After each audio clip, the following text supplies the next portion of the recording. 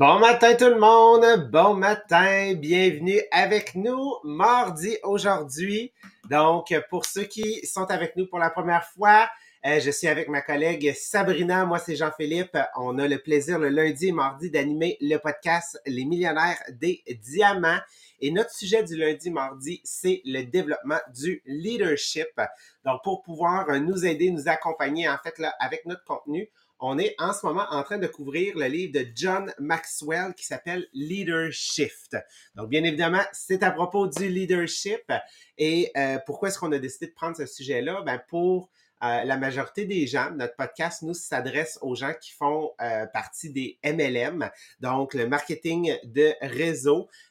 C'est une des compétences, une des habiletés qui est extrêmement importante à développer lorsqu'on est en train de bâtir ce type de business-là, parce que ce qu'on veut, c'est être capable d'influencer positivement les gens autour de nous. Donc, on a décidé de parler du leadership. Ça fait partie des compétences à développer. Et pour ceux, en fait, qui sont avec nous pour la première fois, sachez qu'aujourd'hui, on débute un nouveau chapitre. Pour pouvoir, en fait, écouter les précédents, vous avez deux options. Vous pouvez soit, en fait, vous brancher sur le groupe inspirationnel Les millionnaires des diamants sur Facebook et retrouver les différents podcasts. Sinon, on va vous mettre les liens. Vous pouvez vous brancher sur notre plateforme, donc notre plateforme de cours en ligne sur laquelle on dépose tous les podcasts classés, en fait, là, par catégorie en ordre pour pouvoir vous aider à les retrouver et les réécouter. D'ailleurs, hier, on a terminé un chapitre que c'était en fait sur la connexion. Puis vous allez voir aujourd'hui, ça va, et dans les prochains podcasts, ça va continuer à avoir un lien parce que la connexion, c'est une manière en fait de pouvoir apprécier la diversité. D'ailleurs, c'est ce qu'on va commencer à couvrir aujourd'hui. On va parler de l'uniformité vers la diversité. C'est quoi l'importance d'effectuer ce changement-là, ce shift-là? Donc, sur ce, Sabrina, je vais te laisser la parole pour présenter le sujet d'aujourd'hui. Oui! Oh, j'étais en train de penser que j'avais un écran tactile, moi, là. J'essayais de me démuter, mais avec mon doigt et non ma souris. Effectivement, on va parler de diversité et moi, ça m'a amené beaucoup de réflexions sur notre façon d'agir dans les dernières années et sur le qu'est-ce que je veux m'assurer de garder le focus sur la diversité. Parce qu'il vient de présenter, c'est que souvent on a le réflexe de garder nos équipes de façon uniforme ou de façon d'agir de façon uniforme ou même de chercher des personnes comme nous. Tu sais, j'aimais, il donnait l'exemple de on cherche des mini-nous, des mini-moi. Pour avoir des gens, parce que c'est plus facile de s'accorder avec quelqu'un qui pense comme moi, là, on va se dire. Là. Mais au niveau du développement de la business, on a besoin des opinions différentes qui vont nous amener à évoluer. Et il vient nous parler de cette évolution-là, de comment lui, il est passé d'une mentalité plus fermée. Il faut savoir que John Maxwell est au départ, vient d'une communauté protestante qui restait vraiment très fermés ensemble parce qu'il y avait la même mentalité. C'était beaucoup plus facile de penser de la même façon. Et pour lui, il avait appris avec les années que, exemple, ben, un catholique ne peut pas encourager un protestant parce qu'ils n'ont pas la même mentalité. Et où est-ce que son changement majeur s'est passé? C'est justement quand il s'en allait au collège et que là, il dîne avec un prêtre du collège, parce que lui, il était coach de basket. Et là, le prêtre l'encourage pour continuer, faire ce qu'il veut. Tu sais, bravo, continue comme ça, tu fais une belle job. Mais le prêtre est un prêtre catholique. Là, il fait, mais comment ça, un catholique peut m'encourager? Ça marche pas. Là, on m'a enseigné depuis toutes les dernières années qu'on est un contre l'autre. Et c'est là qu'il a fait, oh my God, je pense qu'il faut que je change mon mindset. Je réalise que ce que j'ai appris n'est pas nécessairement vrai et je dois m'ouvrir au monde.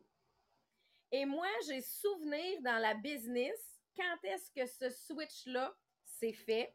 C'est il y a à peu près 4 ans. On est dans un jubilé. Nous, on est vraiment très, très, très mindset de pour être en succès, il faut faire des démos à domicile. Et là, je vois une directrice qui a commencé en même temps que moi. L'année d'avant, on est toutes les deux directrices étoiles. Et là, elle est reconnue sur le stage au plus haut niveau de la business. En 1 an, elle a quintuplé sa business. Fait que là, je dois savoir ce qu'elle a fait. Et on décide de lui demander d'aller prendre un café avec elle. Donc, premièrement, on a eu l'ouverture de dire, faut comprendre. Parce que là, on se disait, ça se peut pas. Elle fait pas de démo à domicile. Puis la façon d'être en succès, c'est la démo à domicile. Et elle me répond, va en live sur Facebook à tous les jours. Mais non, ça peut pas marcher. Des lives Facebook à tous les jours. Qu'est-ce que je vais leur dire? À tous les jours être en live. Ça n'a pas d'allure. Sabrina va en live sur Facebook à tous les jours. Et je l'ai fait 30 jours. Après 30 jours, j'avais plus de sujet parce que j'essayais de trouver un nouveau sujet différent à tous les jours. Elle s'appelait Myriam Ledis. Elle est maintenant business leader, une des tops en Amérique. Elle était numéro 1 aux États-Unis. Elle fait partie des tops aux États-Unis. Et Myriam avait clairement compris comment fonctionnaient les réseaux sociaux avant même que la COVID arrive. Parce qu'elle nous a dit exactement ce qu'on enseigne aujourd'hui. Va en live à tous les jours.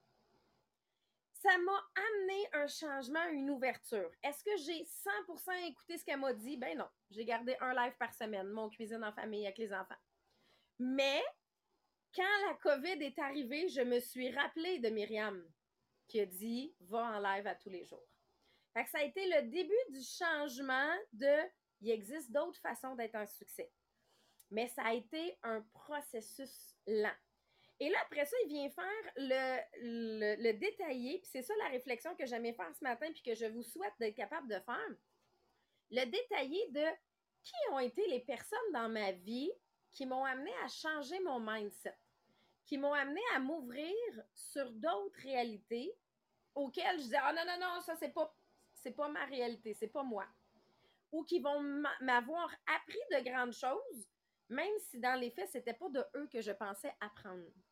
Le premier, John Maxwell, il dit sa plus grande compréhension du leadership qui est venu lui montrer que être un leader, c'est pas avoir un rang, c'est pas avoir un titre, mais c'est influencer les gens.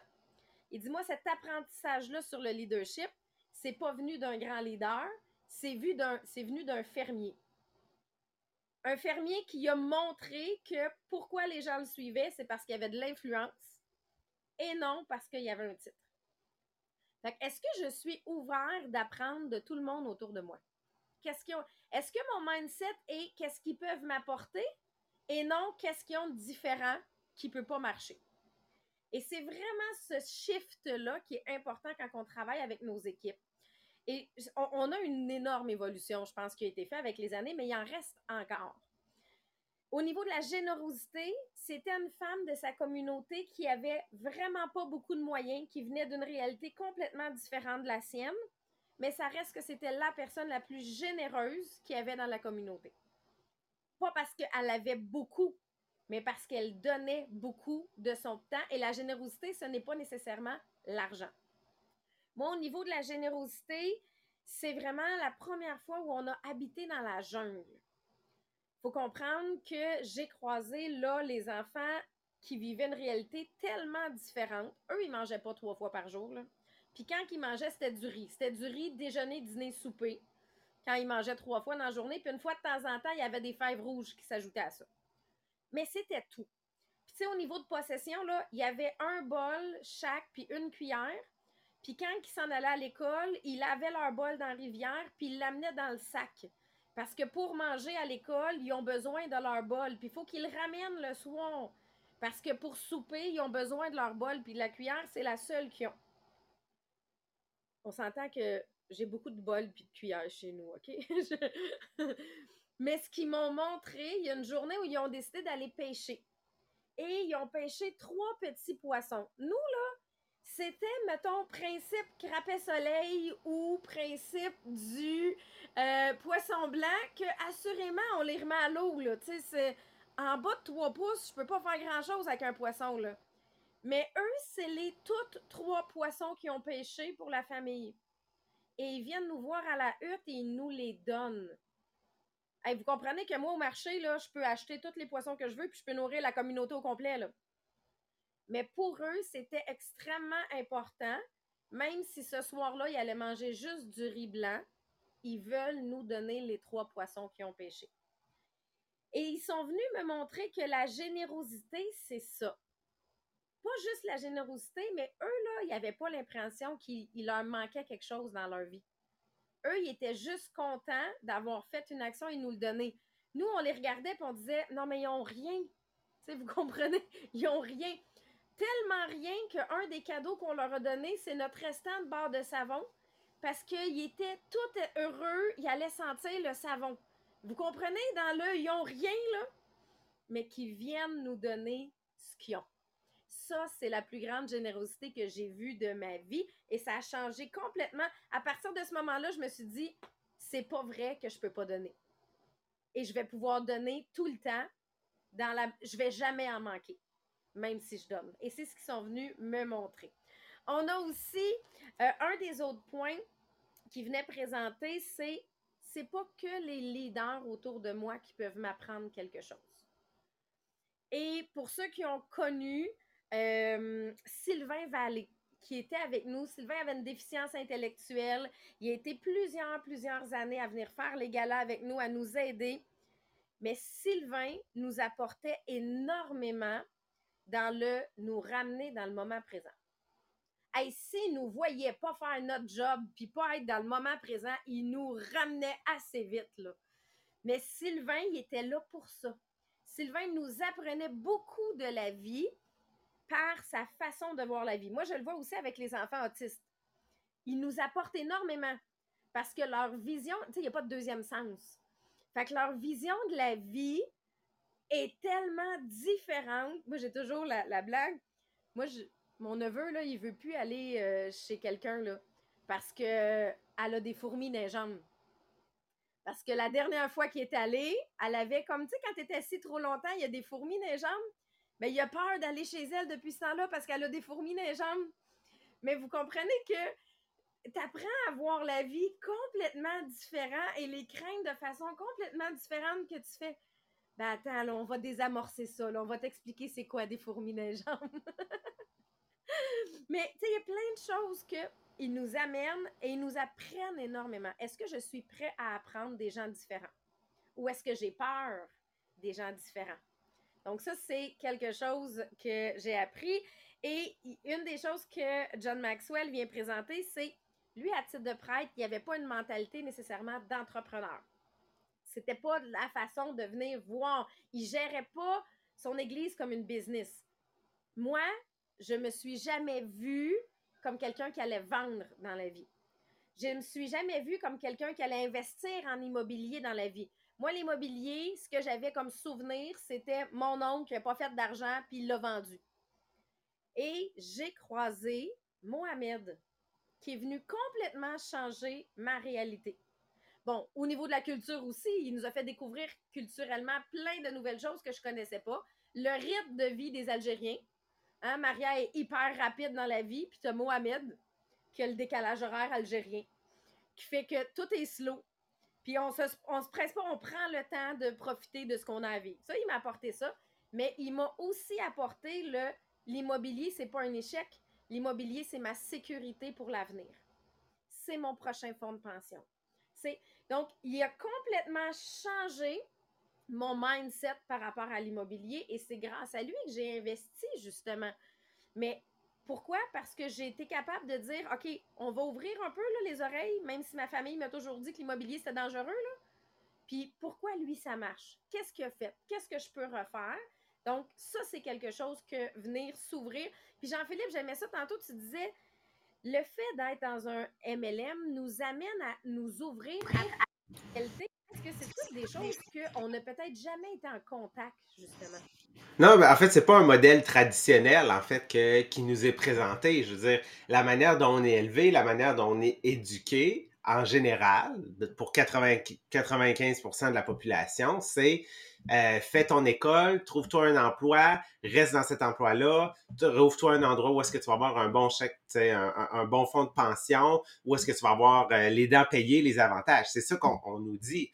Donc, on nous présente jamais le modèle, en fait, là, du marketing de réseau, tu sais, de comment est-ce qu'on peut faire de l'argent, comment est-ce que ça peut nous accompagner, comment est-ce que ça peut nous aider. Donc, on se doit, tu sais, moi, la première fois, je veux dire, c'est comme une première fois que j'avais on va dire, un opposé de ce à quoi j'avais été éduqué qui m'était présenté.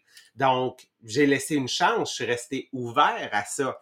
Puis c'est ça qui m'a amené, effectivement, vers aujourd'hui, je veux investir. Je l'avais déjà un peu en tête, tu sais, quand j'étais jeune, mais toutes les histoires qu'on entendait, c'est effectivement, là, tu vas avoir des mauvais locataires, tu vas te faire réveiller dans la nuit, il va falloir réparer une toilette, il va falloir, tu sais, c'était ça, en fait, que j'avais comme vision, et non le fait de, non, en réalité, c'est genre une minorité, puis tu vas voir, ça va évoluer, ça va évoluer, donc, tu sais, c'est d'être capable de rester ouvert, mais de voir que souvent un premier pas dans une diversité, quelque chose qui est différent de tes conceptions, va être le prochain pas pour t'amener à rester ouvert sur une prochaine diversité.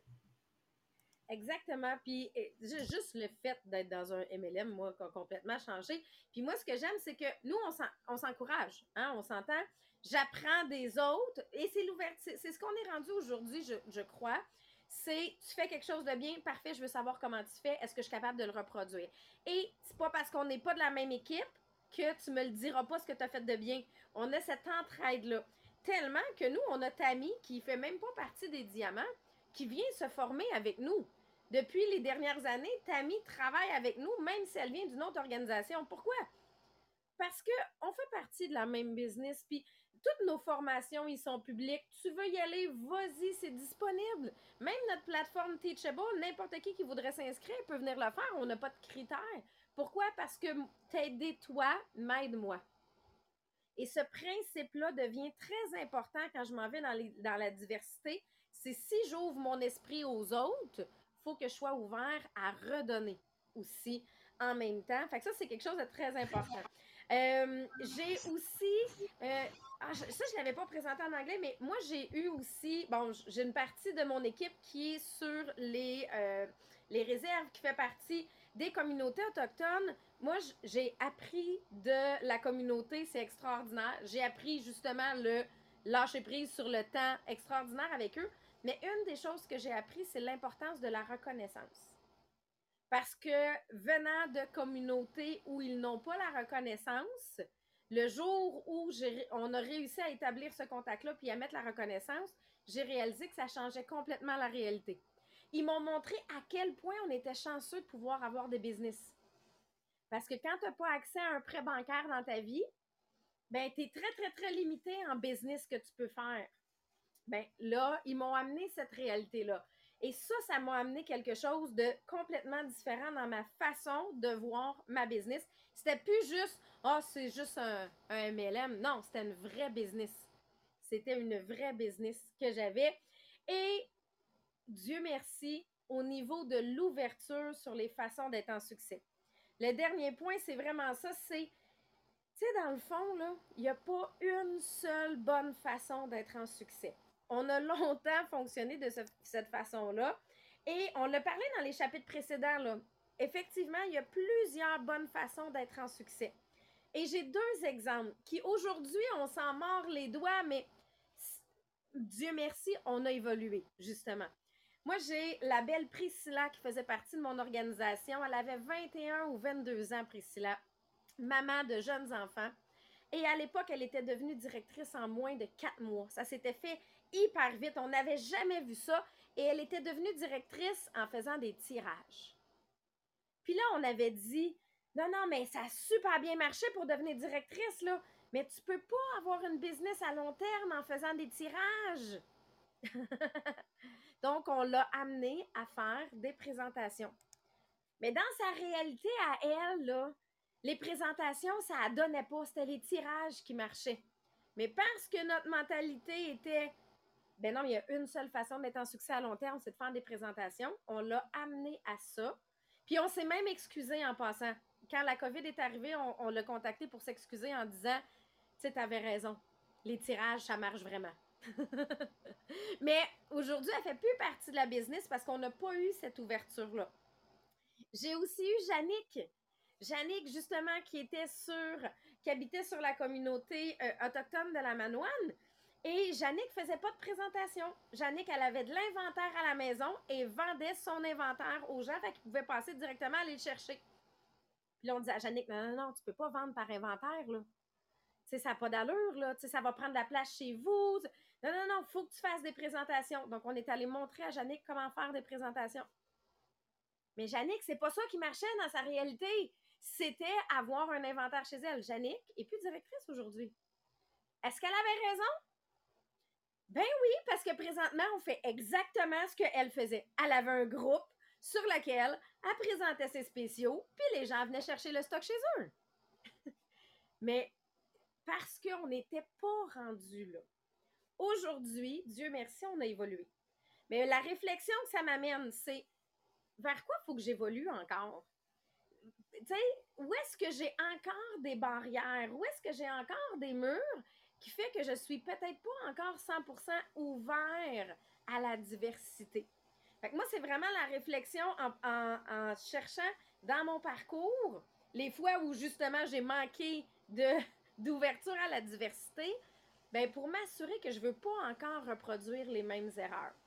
Et le premier point, parce que ça, c'est juste l'intro par rapport à la diversité, mais qui m'a apporté beaucoup, honnêtement, à réfléchir à ça.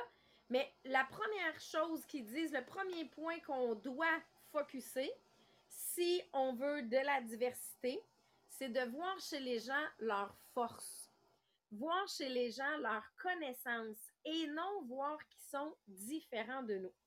Donc, à partir du moment où je vois les forces des gens, là, c'est différent.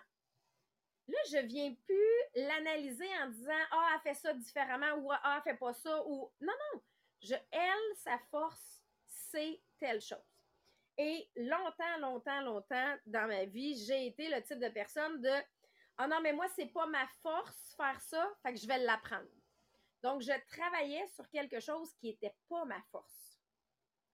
Puis là, on apprend, puis le leadership qui vient nous présenter ici, c'est arrête d'essayer d'apprendre quelque chose que tu n'es pas bon.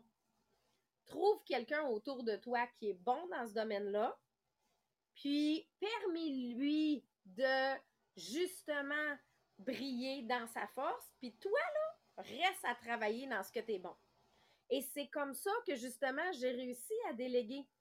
Parce qu'à partir du moment où je dis, OK, ça, là, il faut vraiment que je trouve quelqu'un qui gère mon cerveau. Qui gère. Moi, la gestion d'entrepôt, si vous saviez, c'est épouvantable dans mon cas. Mais il fallait que je trouve quelqu'un qui avait cette qualité-là de gérer mon entrepôt. Ben, j'ai trouvé cette personne-là, elle est super contente de le faire. Et moi, je ne suis pas à essayer de gérer quelque chose que je ne suis pas bonne. J'ai Dani, là, au niveau de la programmation, au niveau de la structure, de la rigueur, de tout va être posté telle journée, tout ça, là, elle est parfaite. Moi, ça se serait fait un moment donné. Tu sais, vous comprenez? Mais c'est là que, tu sais, ça se serait fait quand ma to-do list serait finie.